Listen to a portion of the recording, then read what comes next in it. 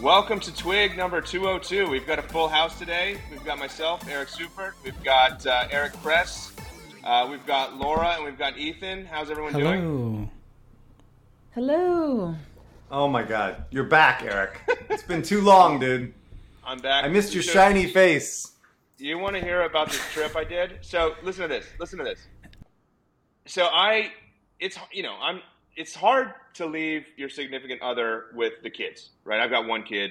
We've got a pug too, 2 kids, 1.5. It's hard to do it, right? So when I plan my trips, I try to minimize time away, right? I try to make it as short as possible. A cannonball run, right? And I'll take the sacrifice. I'll take the hit. I fly to Israel. I went to Iron Source's App Fest show last week. It was excellent. I recommend everyone make the trip next year if they can. I gave a talk. They invited me to come speak. So I flew out Sunday and returned Thursday to Israel. So landed Monday, left Wednesday night. So I was in Israel for 2 nights. How much falafel did you eat? I didn't eat any falafel. My God, wasted trip. Wasted trip. Well, it was a quick trip, right? So I come home, having made this sacrifice, and this is hard on my body. This is hard mentally.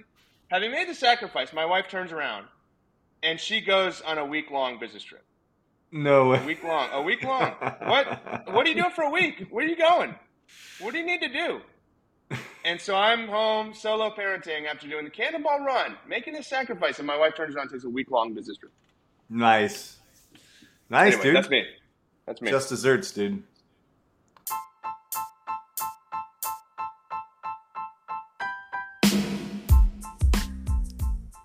This podcast is brought to you by Google for Games. It takes more than a collection of tools to help you bring your gaming vision to life. With cross-platform solutions that give you access to billions of potential players around the world, Google is your partner to create great games, connect with players, and scale your business. Visit g.co/Google for Games or go to the link in the podcast description below. And if you ask me, Google for Games is the destination to learn more about game solutions and latest research and insights from Google's gaming teams to help you achieve your goals.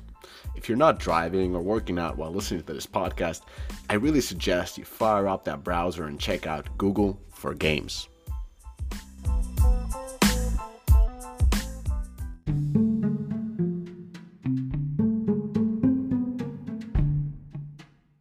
Recent changes in the app stores are boon to mobile game developers. Now you can sell in-game items and currencies with big savings on transaction fees.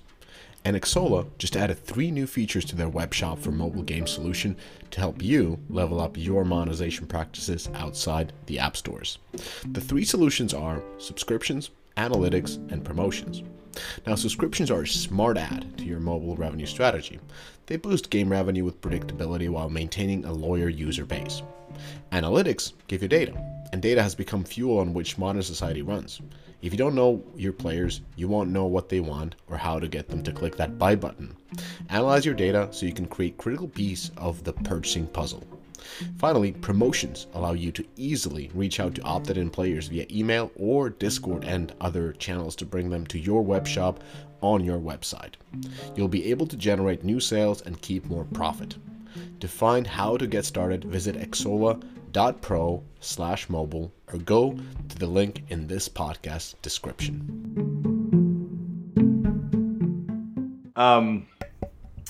What else is happening? Laura is now officially moved in, right? It seems, to Seattle. Oh, no. Sorry, my background is my London flat. What? I thought you were home. I'm almost. Oh. I'm back in London for 2 weeks. This is the final stage of the goodbye tour, wrapping things up here, and then over permanently in 2 weeks. Oh, wow. To Gotcha. Seattle. Yeah. My only update on a personal level is, and it's not actually a personal level, I am plowing through this Metaverse book. Of course, I had to get a book on tape because I couldn't read it. I just can't read books. I mean, I think hopefully when I get older, like my ability to read books improves. But so I'm plowing through the book on tape. I'm almost done, actually. All right, and I'll so order it.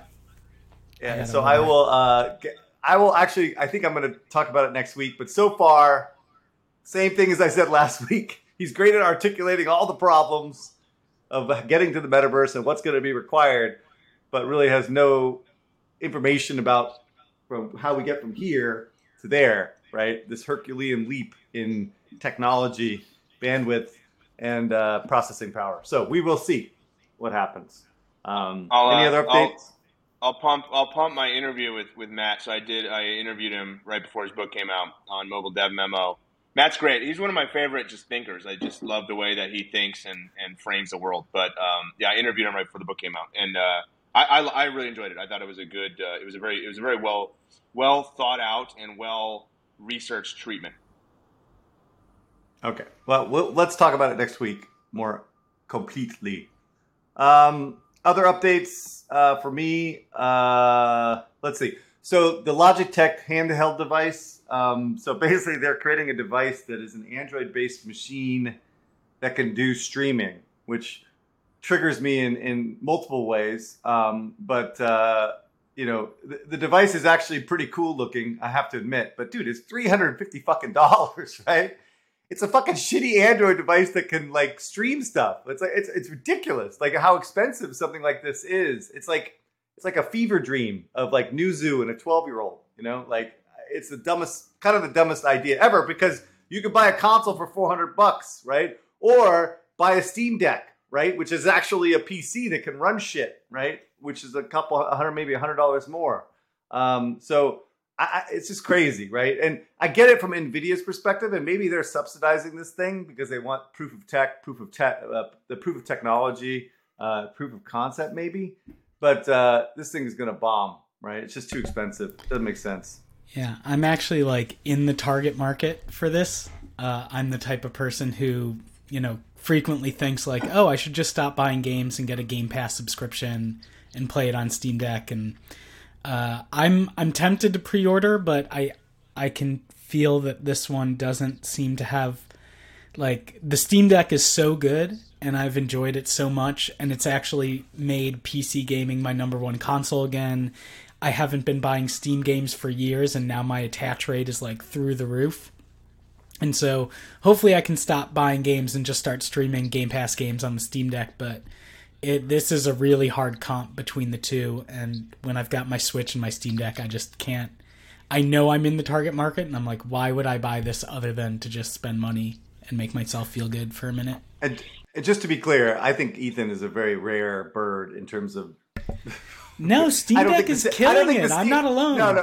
No, it's not. It's not killing it. Believe me, it's not killing it. I think Steam Deck is a cool idea, but it's not a good device. Nothing is optimized for this stupid fucking platform, right? It's the limitations they can't of sell enough of them. No, that's okay. Fine. Limited. It's a proof of concept more than anything. All right. The next thing, I'm moving on. Iron Man game is not that interesting, but EA is working on an Iron Man game. The only reason that this is interesting is because EA has been trying to find an action adventure game for like 25 years, right? So the Star Wars game is one thing that's actually relatively close, but Iron Man would actually be a really interesting game that they're doing out of dang it, I forgot the name of the Motive.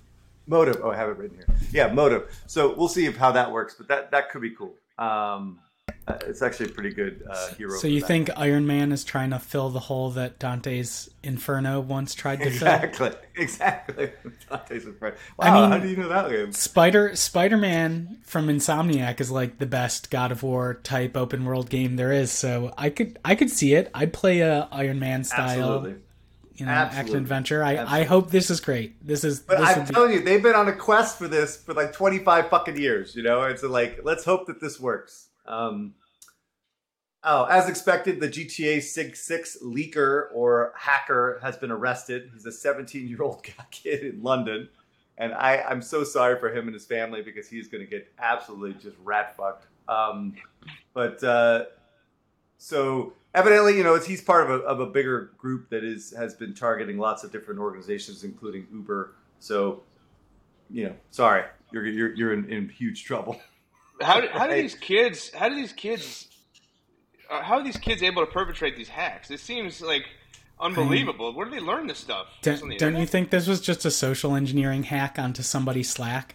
Like, all you need is one person Slack access to get to a channel that has a bunch of in-development videos in it. Okay. Oh, okay. So all right. I didn't. Okay, fair enough. Oh, that's right. Because they shut the whole Slack. That's right. I heard they shut the whole company-wide Slack down.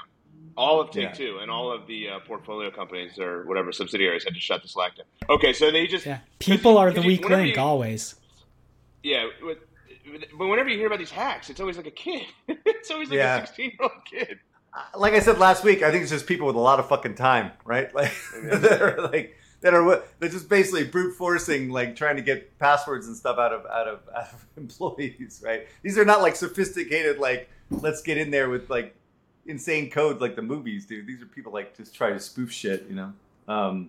But anyway, this group is actually pretty prolific. You know, they've gone after Samsung, Microsoft, Nvidia, evidently, and his code name was Teapot Tuber Hacker. So anyway, very interesting. Not very subtle. Not very subtle. It's right there in the name. No. What it? We'll see. But I missed. So speaking of the videos, I wasn't on the show when that happened. What did you all think of the videos? Because I feel like that game doesn't look anywhere close to being done, right? I think it's early, right? And I mean, the estimated time that this thing is coming out is in 2 years. I think that's still that timeline makes sense to some degree. And we don't know how early this footage was, but what we said last week, which would happen, is like the guys who made Horizon put out a clip that was like 6 months old before the launch, and it was like, you know, dinosaurs with big, you know, blockheads and stuff like that. So I think it's like typical on the development side to be like this. So we'll see. I have a quick update on Netflix. They are they've been keeping their name in the news, if nothing else, and now they're planning to launch a new studio in Finland. So Marco Lastica is serving as the studio director. He has a great pedigree, 19 years, worked at Digital Chocolate, EA, was the VP and general manager for Zynga. He worked on the Farmville 3 game. My take is so Netflix again has been coming up a lot. I'm wondering what their strategy is here. So they're setting themselves up to bring a lot of games to the platform. They're focusing on all the studios they've acquired, and the people they're bringing in have tons of free to play experience, even though they're not planning to make IAP based games as far as we know now. I did a little just Googling, and Netflix now has at least 4 internal gaming studios. I don't have any connections there, any access to how they're orged, but I looked at what they've acquired so far. So they have Night School Studio, which was 15 to 20 people. They acquired Next Games, which was around 70-ish. Again, these are like estimations. Boss Fight Entertainment. They did a free-to-play Dungeon Boss. The free-to-play Dungeon Boss game is about 130 people, and now this new studio, and they have the Ubisoft deal going on. Let's say they're now like 250 to 300 people in games. That's actually quite a big. They're now a big like games developer, not just the streaming giant they are. And you could make at least 8 to 10 free-to-play games with like an average content pipeline, an average team size. My question is, they're going out, they're buying they're acquiring these studios, they're looking for really good people. How are they going to be focusing these teams? Because what they do is going to be the main thing towards their success. Are they going to, these people that they're bringing on, are they going to operate as they did pre-acquisition, or is there going to be some sort of portfolio strategy upcoming? Because right now, at least for external games on Netflix, they're a little bit random. They'll have to. This is in addition to the internal bets they're taking. So are they going to, what's the level of coordination between the internal and external studios? Is there going to be any? Otherwise, I can imagine this is going to get too difficult to maintain or understand and keep track of what's being built by the business and why. If it hasn't happened already, I can see a scenario where they decide to start focusing either groups on specific types of content or specific types of games. But I'm curious as to if they're going to reveal any of that, because I think at some point they're going to have to take that approach. And the only other thing I can think of is like if they're not going to do IAP, Netflix has been talking about this ads tier. They're going to have to look at in-app ads for these games for sure. And then it starts to make sense why they're going for all these free to play, because these people are going to have experience working with integrating ads into games, and that would make a lot of sense to me. Any other thoughts, Eric? Yeah. I think so. First of all, congrats to Marco, former colleague of mine. We worked together at Digital Chocolate. He's the go-to first boots on the ground in Helsinki for like a company that wants to establish a studio there. So EA hired him to build out the EA studio there. He built it into a big successful studio. They made The Sims Mobile. Then Zynga poached him to set up the Zynga studio there. They built Farmville 3, and now Netflix. Congratulations to him. He's a nice guy. Very, very happy for his success. There's no way, given the investment, right? First of all, it's really interesting that they've got Next Games in Helsinki, and now they're building another studio there, right?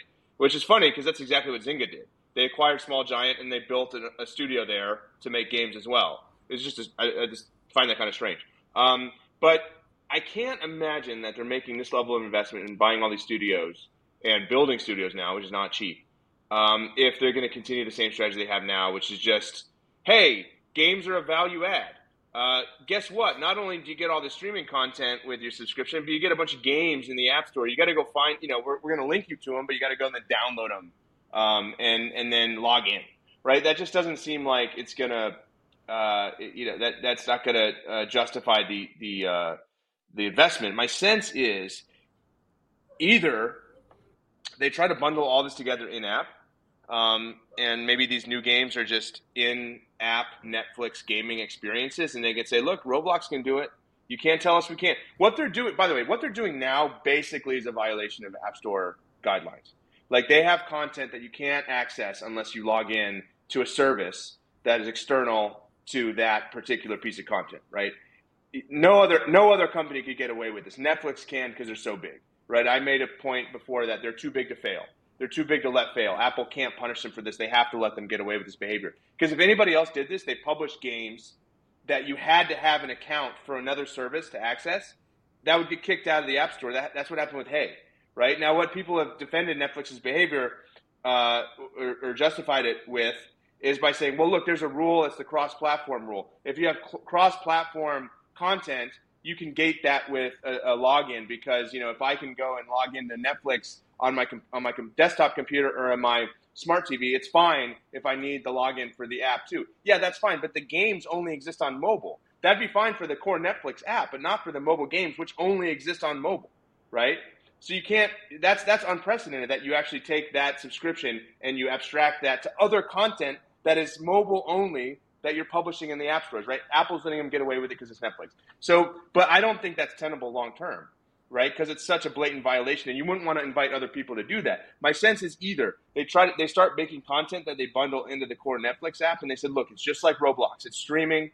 Netflix, Roblox are experiences. They're not games. These are streaming experiences. They're not games in the Netflix app. They just happen to be made by a game team, right? Maybe they do that, or which is another argument I made a while back in a piece. They make all this stuff free to play, and then they have their ad network servicing it, right? Because they've got the Microsoft deal, and Microsoft is servicing all of the in Netflix ad placements. But that to me seems like a short-term solution. I think Microsoft gave them a really nice minimum guarantee, and they're going to do that for 2 years while they build out their own internal ad tech. And then they've got all these games that are out there in the App Store. They're all free to play. And then Netflix is servicing the ads in those. And it becomes more of like an advertising play and potentially a cross-promo play back in the core Netflix app. But I don't think the current strategy is something that they can continue to execute. And I don't think for the App Store guidelines reason, and just for the fact that I don't think it makes sense and it doesn't justify the investment they're making here. I have an alternate take on it. I read all the investor call comments when they first started talking about Netflix games, and I wrote about it on the blog. And I think that what their strategy is their long-term goal is to stay relevant with younger generations and decrease churn. Give a reason to decrease churn. And that that their financial success can be measured in keeping people subscribed. And so why I think they're bringing on all these IAP, all these live service and free-to-play people is because they've recognized through their experiments, they've been very honest that they're going to have years and years of many different types of experiments.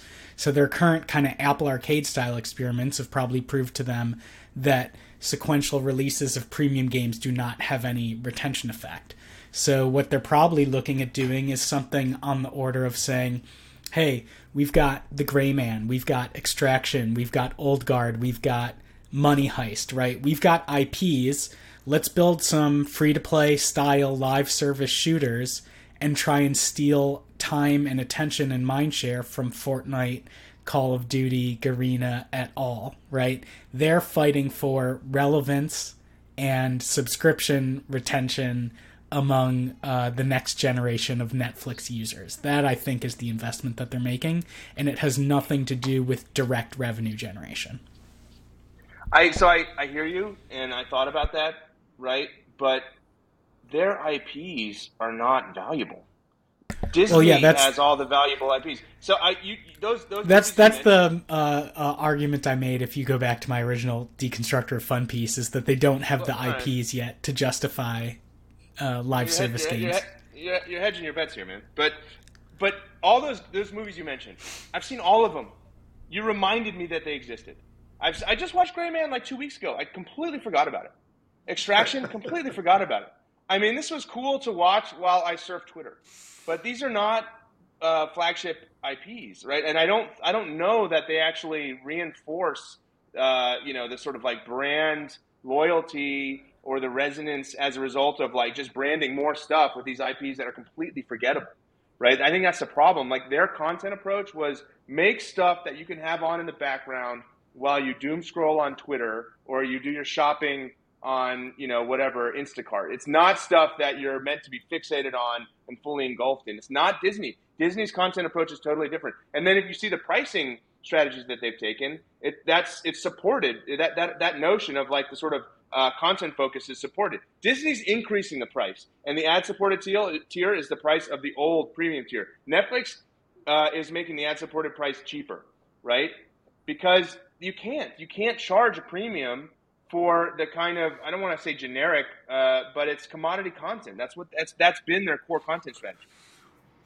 Yeah, and I just, the only comment I'll make is, again, as I've said many times, I'm fascinated with what these guys are going to actually do because they almost have unlimited budget to like do experiments in the space. And so I think what I was hoping to see was more premium stuff. But right now, what I worry about from what Ethan's like kind of suggesting is that they're not hiring the right people to make the next Fortnite, right? Or, some kind of competitive shooter with Call of Duty. It's ridiculous, right? The amount of people and the bodies and the type of people that you need is a completely different group, and those type of teams are impossible to build. Not impossible, almost impossible to build. But the amount of money that Netflix is throwing around to people right now is insane. Like the money, the comp, it is mind-boggling. It is like, in some cases, double what normal people would normally make at any other gaming company. So,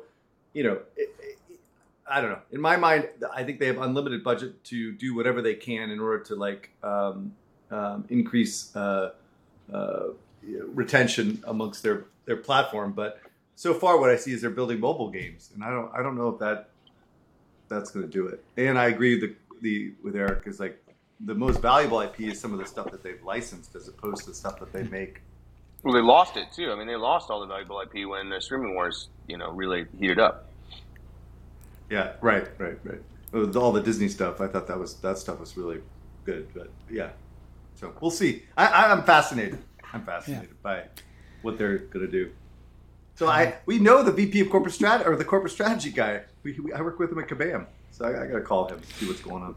Yeah, get some insights. Team up for an interview. All right. Since Mr. Telfer, that'd be a fascinating interview. By the way, that would be a really good interview. Yeah. Since Mr. Telfer isn't here to tell me to keep my crypto shit to the end of the podcast, one quick and very important crypto story. Apple enables NFT sales with a 30% tariff catch. This is from pocketgamer.biz. A quick quote: "The promised inclusion of NFT purchases on Apple's iOS App Store applications has caused many to question whether these are even viable for sellers. The 30% cut, alongside gas fees and other costs naturally incurred by blockchain tech, coupled with NFTs dropping value across the board, may make it more costly than it's worth." I think that this is not a great quote. It doesn't. This quote to me ignores that the 30% cut is the same 30% cut Apple takes on IAP, same as Google, and that there are many thriving businesses built on their platforms, right? This is the equivalent of saying the 30% revenue cut from IAP purchases combined with the high cost of AWS or similar streaming service solutions at scale and widespread gamer pushback on IAP cause us to question if running a free-to-play game on iOS is even worth it. And like clearly there are many billion-dollar plus IAP games on iOS and Android. So these are the same conditions as if you want to run an IAP game. If you want mobile scale, ease of payment with a variety of pay methods, trust, safety, and ease of use of the platform, this is the cost. This is the cost of operating on Apple. And I've done free-to-play web games. I've done free-to-play mobile web games. I've done free-to-play mobile games. And I can tell you that people are a lot more willing to convert to spender on games from the App Store or the Play Store than any of these other services. So, you know, I believe that this isn't apocalyptic for NFT gaming. In fact, it's positive because we have like clarity now on what the platform requires, and what they require is the same cut they get from IAP, which means we can still build successful businesses on their platforms that use NFT. Well, so two. All right, go ahead. I've invoked the anger of the Erics. Bring it. One question, Ethan, from my understanding. So I'm curious to compare the gas fees with the AWS. Are they actually similar? In my head, when you said that, I'm thinking the gas fees are a lot higher than AWS. Well, it depends on what chain you're on.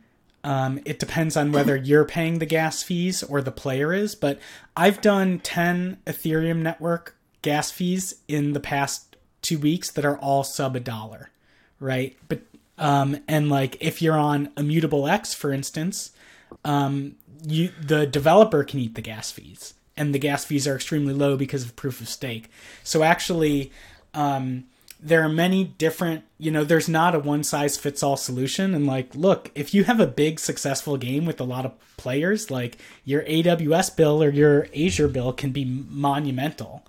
And so I think it's the same. It's server costs, and especially with Ethereum having successfully moved to proof of stake, and there being a lot of different blockchains. Like, I don't think the friction of gas fees is only going down over time.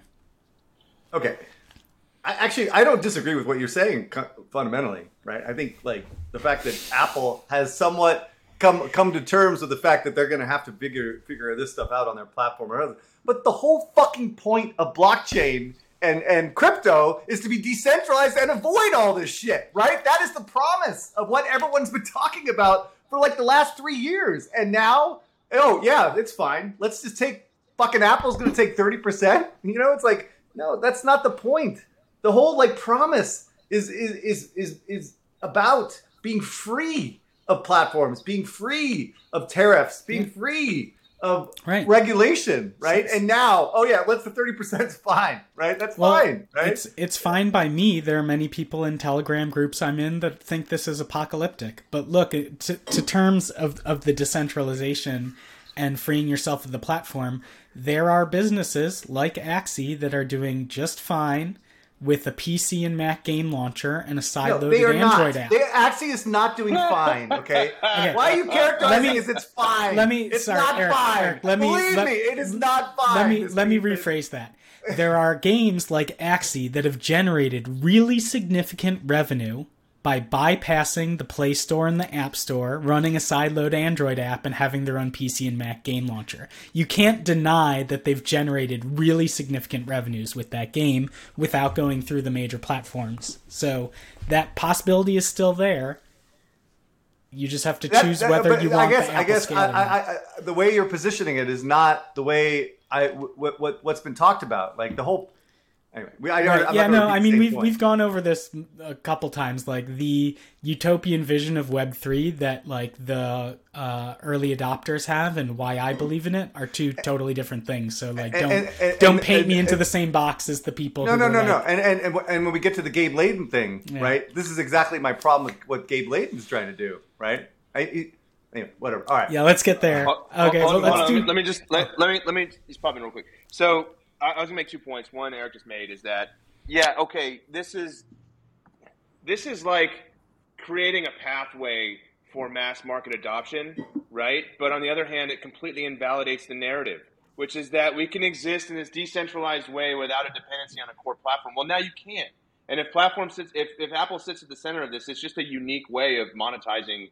No. To be fair, I think it's good. I think it's good that people can own their in-game assets. I think that's nice. That's a nice perk. That's a nice benefit. But at the same time, like, you basically sacrifice the entirety of the narrative for a little bit of convenience and an actual viable pathway to mass market adoption. Okay, that's fine, but you got to acknowledge that. I wouldn't characterize this as a little bit, dude. We're talking about 5 billion devices out there, like sure. That's not a little bit of convenience, right? That's a lot of convenience, right? And then it's the level of convenience you need to become a mass market product. Right. And then now we're talking. You actually phrased it in the right way. That's what I was trying to think. It's like now we're basically talking about a different way of monetizing the audience that not only has the 30% tariff from Apple and all the AWS cost, but now has like the gas fees associated with crypto. It's like, what the fuck? Why are we even using crypto? What's the point, right? Why not just have ownership with AWS, right, and lock it in, right? Well, if we would have had consumer custodial ownership of digital assets with AWS in a way that allows for assets to be used across different games and services, we would have already had it by now. This is the thing that people believe in. Ownership is just a belief that people hold, and they've chosen that blockchain fulfills that belief. That's it. Yeah, but all the benefits of blockchain are starting to be like, torn away, right? The facade is starting to crack. I think so.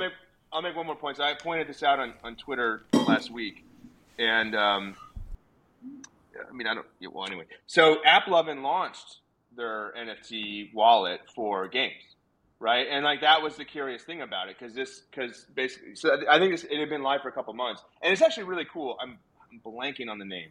I just read your thing about it. Hold on, let me find it. It's, Tether, right? Tether? No, Vessel. No, it's with a V, right? Vessel, right? Yeah. Vessel, all right. Sorry. So on, I was working at like 1 a.m. in Tel Aviv in my 2 nights there. And then my wife comes back and she turns Prime Falafel Hour. Anyway, Prime Falafel Hour. But the thing is, so it's really interesting. Actually, I think it's really well done. So what it is it's a wallet, but it's also like a marketplace for these NFTs that you can acquire in these games. And they have these partnerships with other games that sell the NFTs. And I was thinking the whole time, because you can effectively buy the NFTs as, or you can buy the in-app currency, the cryptocurrency with IAPs. And I was thinking, like, that's new. I've never seen that before. And I guess that maybe I blew the announcement by tweeting about it, but I think they maybe were one of the first people doing this. Which Upland's it's interesting. done that. Upland's been doing that for months. That you can buy on the App Store. The Upland, you've been able to buy their cryptocurrency as an IAP for months, maybe a year even. I see. Okay. Well, so but AppLovin's thing is more of just a wallet, right? So it's like the centralized wallet for all these, and then you can use the token in all these games that they've partnered with as part of the economy. But like they're the centralized, like whatever the platform for buying and selling the NFTs that you acquire as well as the currency. So anyway, I thought that was really interesting, worth pointing out, and people should check it out because it's really well done. But that feels like the first. Yeah. By the way, was AppLovin pissed off? Like they're super snarky in their response to your. Oh, thanks for telling the project. I wasn't. What was that about? I wasn't critical of it. I literally was just pointing out that it exists, and I don't know. Maybe they were, but I wasn't trying to be a jerk about it. I was just pointing out that it exists. I didn't have any opinion on it. It was a weird response. I guess you were trying to kind of scoop it. I guess it sounded like you were scooping it, but then their claim was that, oh yeah, we've been doing this for a while or something. Whatever. Anyway. I guess so. Anyway, Right. anyway, App 11 team, well done. It looks great. I'm excited to see where this goes. It's innovative. I wasn't trying to be critical. I literally just pointed out that it exists. All right. All right, plowing Now ahead. bring it. Yeah, we'll save one more crypto story for the end. It'll be a fun one, but I want too to. much. No, Too much. I want to. No, this one was requested by Crest last week. But one more core gaming story, and it even ties into the Netflix thing, which is the Phoenix-like resurgence of Cyberpunk 2077. So from Forbes, Cyberpunk 2077 becomes Steam's top-selling game 22 months after launch. And so the quote is, "The debut of Cyberpunk Edgerunners, an instantly beloved Netflix anime series, has resparked mass interest in the game. Millions of players are now realizing that after nearly 2 years of patches and fixes, Cyberpunk 2077 is not the widely mocked unfinished game it was at launch, and while it always has a solid core, now it's not fundamentally broken at every turn. For many, they've decided it's time to finally jump in, and that's snowballed into some truly massive numbers. So, to me, this is like an amazing story, right? Dude, it's bullshit. It is total bullshit. Dude, Paul Tassi knows better than this. But go ahead, continue. Sorry, are you saying that the Steam concurrency numbers or sales numbers are bullshit? No, of course, it's not sales numbers, dude. It's like the same. The PC version was never broken. That was like the only SKU that wasn't broken, right? And so, like, it was a great experience. So the concurrents are going up because they put in new content, right, for the PC audience that loves the game. Well, it's also topping the top sales chart. The new top sales. Yeah, but there's nothing else out, and it's like, of course it's number one, right? Of course it's growing like exponentially because there's nothing else out, and it was selling shit before that, right? So what would matter is if it's selling on console, right? Like that would be Herculean, right? If it actually had a huge uptick on console, like 1 million units or something, that's not happening, right? That is not happening, right? It's just the same PC audience that's playing it. 120,000 concurrents or whatever the fuck it was. Irrelevant. It's not seeing a mass resurgence. It's going to be mice nuts. As the counterpoint, I think it's an amazing story. It combines the courage to keep investing in a game after a disastrous launch, which many companies do not do. We can talk about many companies that have abandoned their games after a bad launch. Plus, it proves a transmedia story, right? Like, the sales are driven by an anime released by Netflix, right? They released an anime, people loved it, there was no game update, and it increased sales. Like, maybe that's the sort of thing Netflix is seeing that makes it think that it's worth it to make a giant investment in games, is the cross-pollination between the streaming IP, especially in their lower-cost anime division, with interactive media. If you decouple the fact that they have a new patch with the new content from the anime, that would be more interesting to me. Like if it was driven by the anime stuff. I think it was a couple weeks ago that last update came out. Well, I think the timing is off, but whatever. My point is that like I agree with what you just said, right? I think the fact that they have a good, actually arguably a very good anime series is definitely helpful to build the overall franchise. But they broke this thing so bad that there's very, very little chance we will ever see another Cyberpunk game ever, right? It's so damaged with the console audience is all that matters when it comes to these type of AAA games, and they broke it. They broke it. Like it's like they broke the will of the consumer, right? And so it's really hard to get this back. And so, and the stock. I mean, not to go back to the stock thing. The stock was at $100 at one point, 100 euros. It's at like 20, like 8. It went down to 18. So it's spiking back up to 21. Right? So they're still down like 80% because they fucked up. They fucked up, and there's no you. I just don't like the way they're couching this as like this is some kind of like rebirth for the company. It's not, and for the franchise, it is not. It is really not. And there's a lot of coverage about this going on that's just complete nonsense. And Paul, who I've read for a long period of time, is usually not this like, rah, like drinking the Kool-Aid crap. So I'm a little disappointed. But we'll see. Like, where I would be wrong if we see like 500,000 units in North America for Cyberpunk on PS5 and Xbox Xbox Series X. So we'll see this next month, and if they did see such a resurgence. So we'll see. All right. Whew. Can't breathe. Oh, no. Now I have to talk about Twitch. Oh, no time to breathe. All right, Twitch. How Twitch lost the battle for its soul. So evidently, this is a far more complicated story than I imagined. The more I dug into it, the more how deep it goes, like how much drama there's going on around Twitch. So I am just going to skate the surface here. And the other thing I would say is that my information about Twitch is super freaking old. I mean, I had a lot of friends that went over to Twitch from different organizations. So I have some insights there. But the fundamental thing that happened recently that just is basically gotten everyone absolutely like devastated was they basically are taking the share of their major streamers, decreasing it from 70-30 to 50-50, right? So they were getting 70% share the way they do on YouTube and the way they do on other platforms. And now they're getting 50-50. And these are for the major streamers. For those that make less than 100,000 a year, that is actually going to 70-30. Okay. And so basically the reaction to this has been utterly negative, right? Because it's not competitive with the other platforms and it's pissing off like major people within their with the major streamers that make this Twitch so viable, right? In the minds of most people, right? But there's all kinds of other problems going on Twitch. It's like there's like violent hate raids that are going on. The community's all pissed off because Twitch is not really responding to these hate raids that are happening with streamers. They were basically running ads more aggressively these days and putting it at really inopportune times during Twitch streams, which was pissing people off. There was a gambling scandal that was allowing people like kids to see this gambling content that didn't make sense. And some of the biggest names have already left, like Myth and Valkyrie, which I'm such a fucking I'm such an old man. I don't know who. I think it's Valkyrie.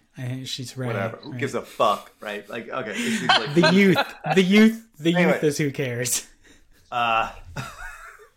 But Ryan Morrissey, the CEO, he's a talent agency scout guy, said basically, but there's an endless array of drama going around Twitch right now, is basically what he said, which is, I think, absolutely true based on what I'm reading, right? So to be clear, there's a number of ways to make money on Twitch, just to be clear here. So this is what the article is saying. There's ad revenue from running commercials during stream.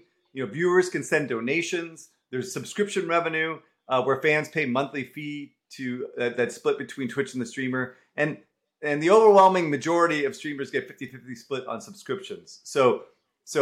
But now that has changed, right? So that they're only getting 30% versus 50-50 before. So, all right, continue. Sorry, I think you've got that completely wrong. They were getting, so 10% of the Twitch streamers, the top 10% had a special deal where they got 70% and Amazon got 30%. Now everybody's on the same deal where they split it 50-50. So it wasn't that the majority, what you'd said was that the majority was getting 30 and some people were getting 50. That's the inverse of what's happening. The best were getting 70 and now they're getting 50. Right. Sorry. Yeah, right. You're right. That's exactly what I was trying to say, but didn't say it well. So, and then they say part of the reason. So I think Dan Clancy, I think, is the CEO, right? And he came out and tried to like justify this change, right? And he's basically saying the hosting is really expensive. It's like $1,000 a month, and so they have to pay for all this stuff. And I think at the end of the day, no one's believing this bullshit, right? And I think, and what they believe is that the corporate guys, these guys with like these fucking spreadsheet jockeys, are getting involved and making changes to the platform that they love and that they feel that they have built, right? And basically, the creator culture that they've developed over these years is basically falling apart and it's replaced by spreadsheet jockeys, was kind of what the article said. Okay. All right. So, anyone with comments that did I make any other mistakes? Does that all make sense to everybody? Ethan? Yeah, that all makes sense. I thought when I read the blog post, it was they need to work on their messaging. Like it was very square. And it was filled with numbers, and it was missing the visuals that needed to explain. Like, the messaging was all wrong to their content creator community, in my opinion, and it needed to communicate the exact same messages in a much different way that didn't make it seem so, like, you could have said all the same things with making it feel like we're in this together, and that's why we're no longer giving this sweetheart deal to the special 10%, but they're the same as everybody now. And I think So I guess what I was thinking was article was from The Verge, so I should have said that originally. Which they're pretty good at this type of coverage, generally speaking, But the fundamental misunderstanding from people about Twitch is that Twitch has never made money, right? Mm-hmm. When they were acquired by Twitch, they were losing hundreds and hundreds of millions of dollars a year because they were all focused on the creator, right? The founders were all about being creator. And so the context that I know is that all my friends that went in there on a marketing side, on the business side, were so fucking frustrated they left after like 6 months because there was no pushing them to actually try to figure out how to monetize and make money on this business, right? And so when they were acquired by Amazon, this was only in 2014, so it was a long time ago. They were losing, I think, like $300 million a year, something insane, like absolutely insane. And so the primary reason, or one of the main reasons that Amazon is buying this shit and making games and I've said this before in the podcast, is that they want to attract this audience to Prime, right? They want to get this 18 to 44-year-old nerdy demo into Prime, right? And what I am speculating here, and I would love to be corrected on this, is what happened most likely is that type of conversion happened initially, but now it's no longer happening. They probably hit like a kind of a brick wall in terms of getting more and more people onto Prime using Twitch, right? That's my theory anyway, right? And so my guess here is that they're basically continuing to hemorrhage money, and basically the powers that be are basically pushing for profitability, right? Which makes sense from a business perspective, right? And the other thing I think people don't appreciate is that the business model is kind of jacked here. It's kind of upside down, right? And generally, if your product is more popular, you sell more and you make more, right? In this case, if your product is more popular and your streamers are getting millions and millions of stream, it gets more and more costly because the bandwidth costs continue to rise. So it is kind of upside down. So allowing a 70-30 split with these like super streamers doesn't make a lot of sense when it's costing them so much money and all the freeloaders that aren't spending a nickel, right? So, of course, they get incremental advertising revenue, et cetera, but nonetheless, I can imagine that the model kind of breaks when you're talking about these huge streamers. And then the other thing that I wish they had mentioned was that YouTube, in particular, right, can afford the 70-30 because they don't give a fuck, right? All they care about is pushing more people into the algorithm so that they get better advertising, right? So they make more money on the other side of it than what Twitch does, and so they can basically subsidize the cost of all the bandwidth required to like stream these cocksuckers, right? And it's like part of the unfair advantage of Google and these big fucking conglomerates, right? So again, my information is a bit old on this. I would love anybody to correct me and to tell me like what's really going on behind the scenes. But my sense is that, look, it got too costly to run these huge streamers. They did the cost benefit of analysis and they said, look, it makes sense to have a gajillion small streamers rather than these absolutely massive, super streamers. And so it was a spreadsheet jockey that most likely made this decision. I mean, my guess is when big names like Ninja or Shroud or Valkyrae moved to other platforms, that actually gave them a natural experiment where they learned, hey, our platform is super sticky because it's better than the other ones, right? That was part of the argument in the Verge article that I quite liked. And they're saying, like, we can afford to lose our biggest name streamers because our platform is sticky. And yes, some of the audience follows them, but they don't leave Twitch forever. So I think they probably had some natural experiments because of the competition, and that allowed them to do the analysis and say, you know what? We were already deprecating this sweetheart deal, and we can just get rid of it completely. All right. Final. As Crypto requested Corner. by Eric Kress, I wanted to explain what's going on with ex-MZ boss Gabe Layden and his new startup Limit Break. And I have to say, I know Gabe listens to the podcast, and I know that many of our Slack members messaged me. I've gotten at least 3 messages in the past week or so asking when we're going to interview Gabe. So trying to make that happen.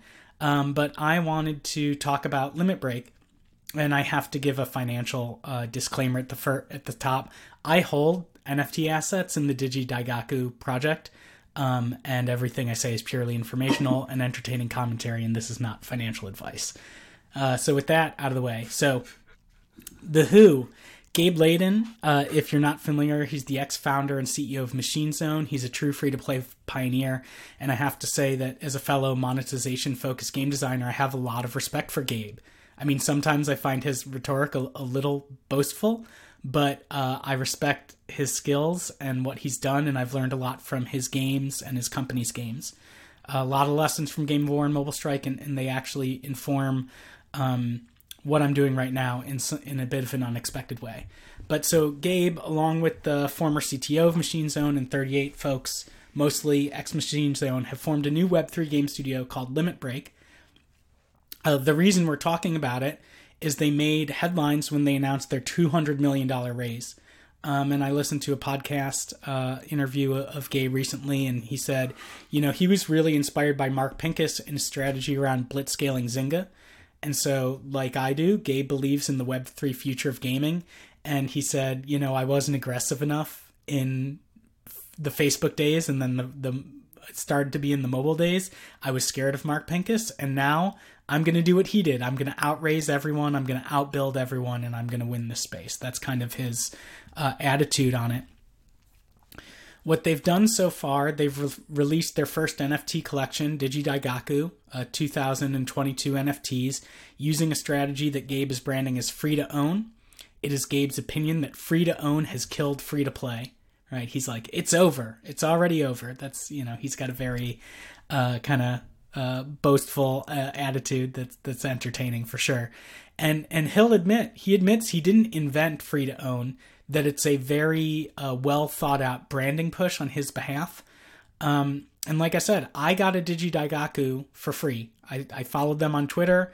I set an alarm. I was there in line. I've got my Digidaigaku Genesis NFT. Cost me like 40 cents in gas fees.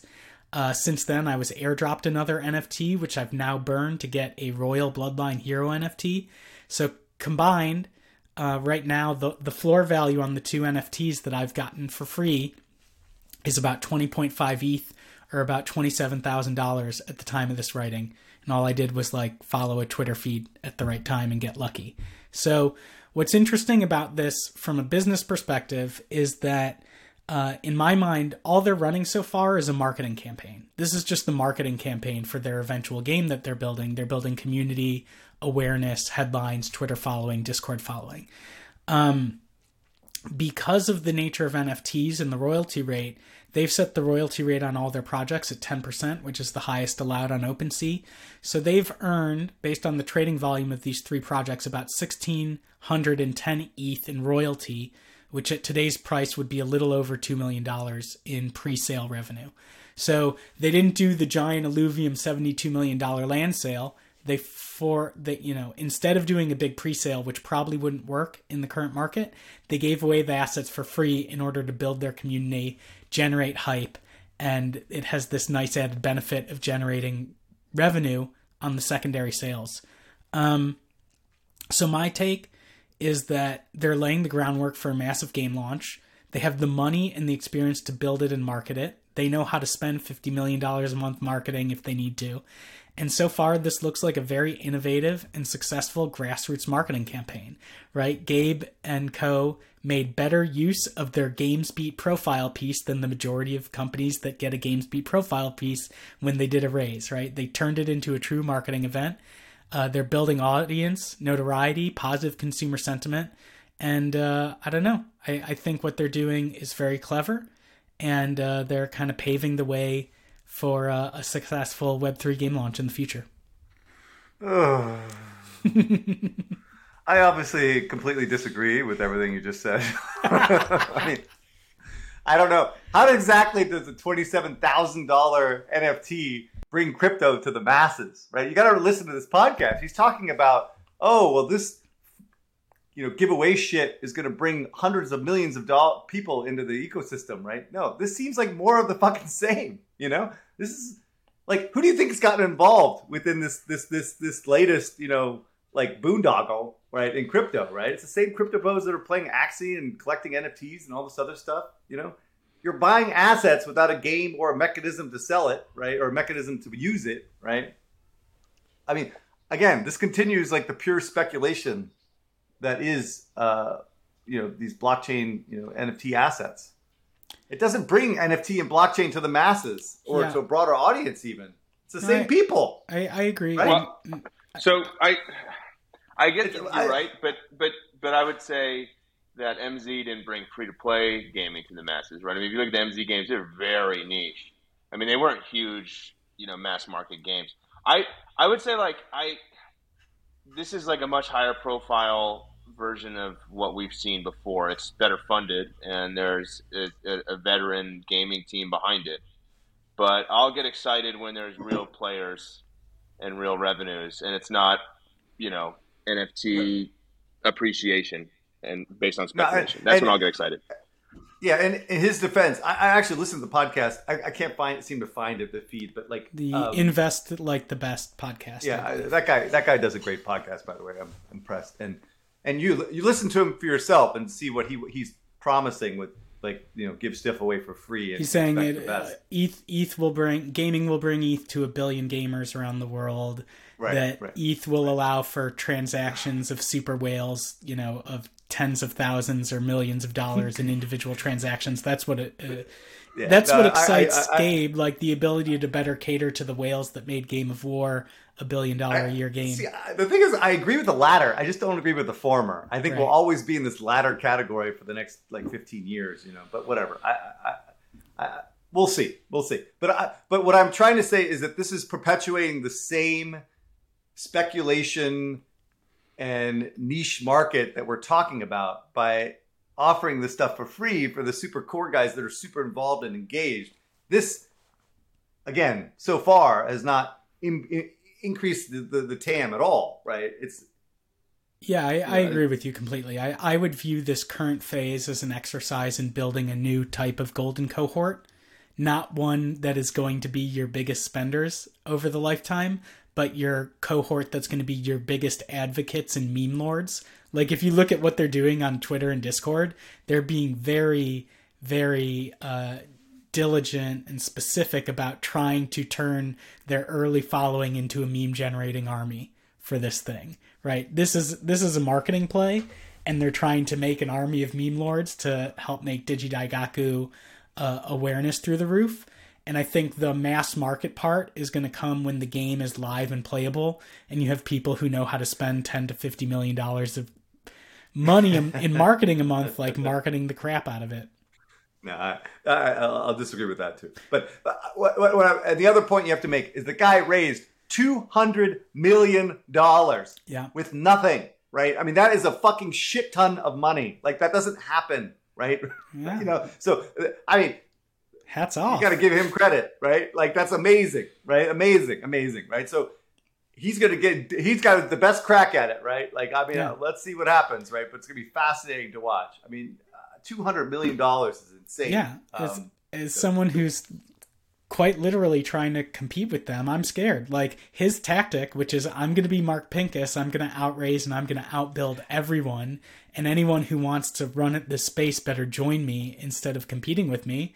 Me in my little tiny room with my podcast set up, I'm how am I going to compete with Limit Break? He's got 40 people already. I'm one dinky person. What the fuck am I going to do? But the honest truth, though, the Pincus story didn't end well. I don't know why he's using that as a comp, right? Yeah. It ended well for Mark. It ended well for Pincus. I'll give him that. But it didn't end well for everyone else. Shareholders, employees. It was a disaster, right? Disaster, dude. They went public and it just got fucking destroyed, right? Anyway, all right. Do you think? That's a whole story. No, Ryan. I'm not. We're over already. I'm not going to non sequitur us. But Eric, do you feel like I've done an adequate job explaining Limit Break? Do you know more now than you did before? No, you did a great job. Actually, your entire coverage was relatively balanced except for the Apple thing, which is completely contrarian to everything that I've heard about crypto for the last 2 years. So, good luck with that. I need an audio clip of that to play whenever I say something I think is smart. Good luck with that. All right, guys. Well, it's good to have everyone back. We'll see you guys next week. And then see you next week. Let's be prepared. Let's be prepared to talk about the metaverse. Let's do it. Oh, yeah. I'm ready. I'm downloading now.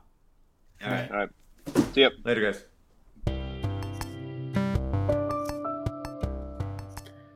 Thank you for listening to the whole episode. If you like this podcast, please do leave a comment and share the episode.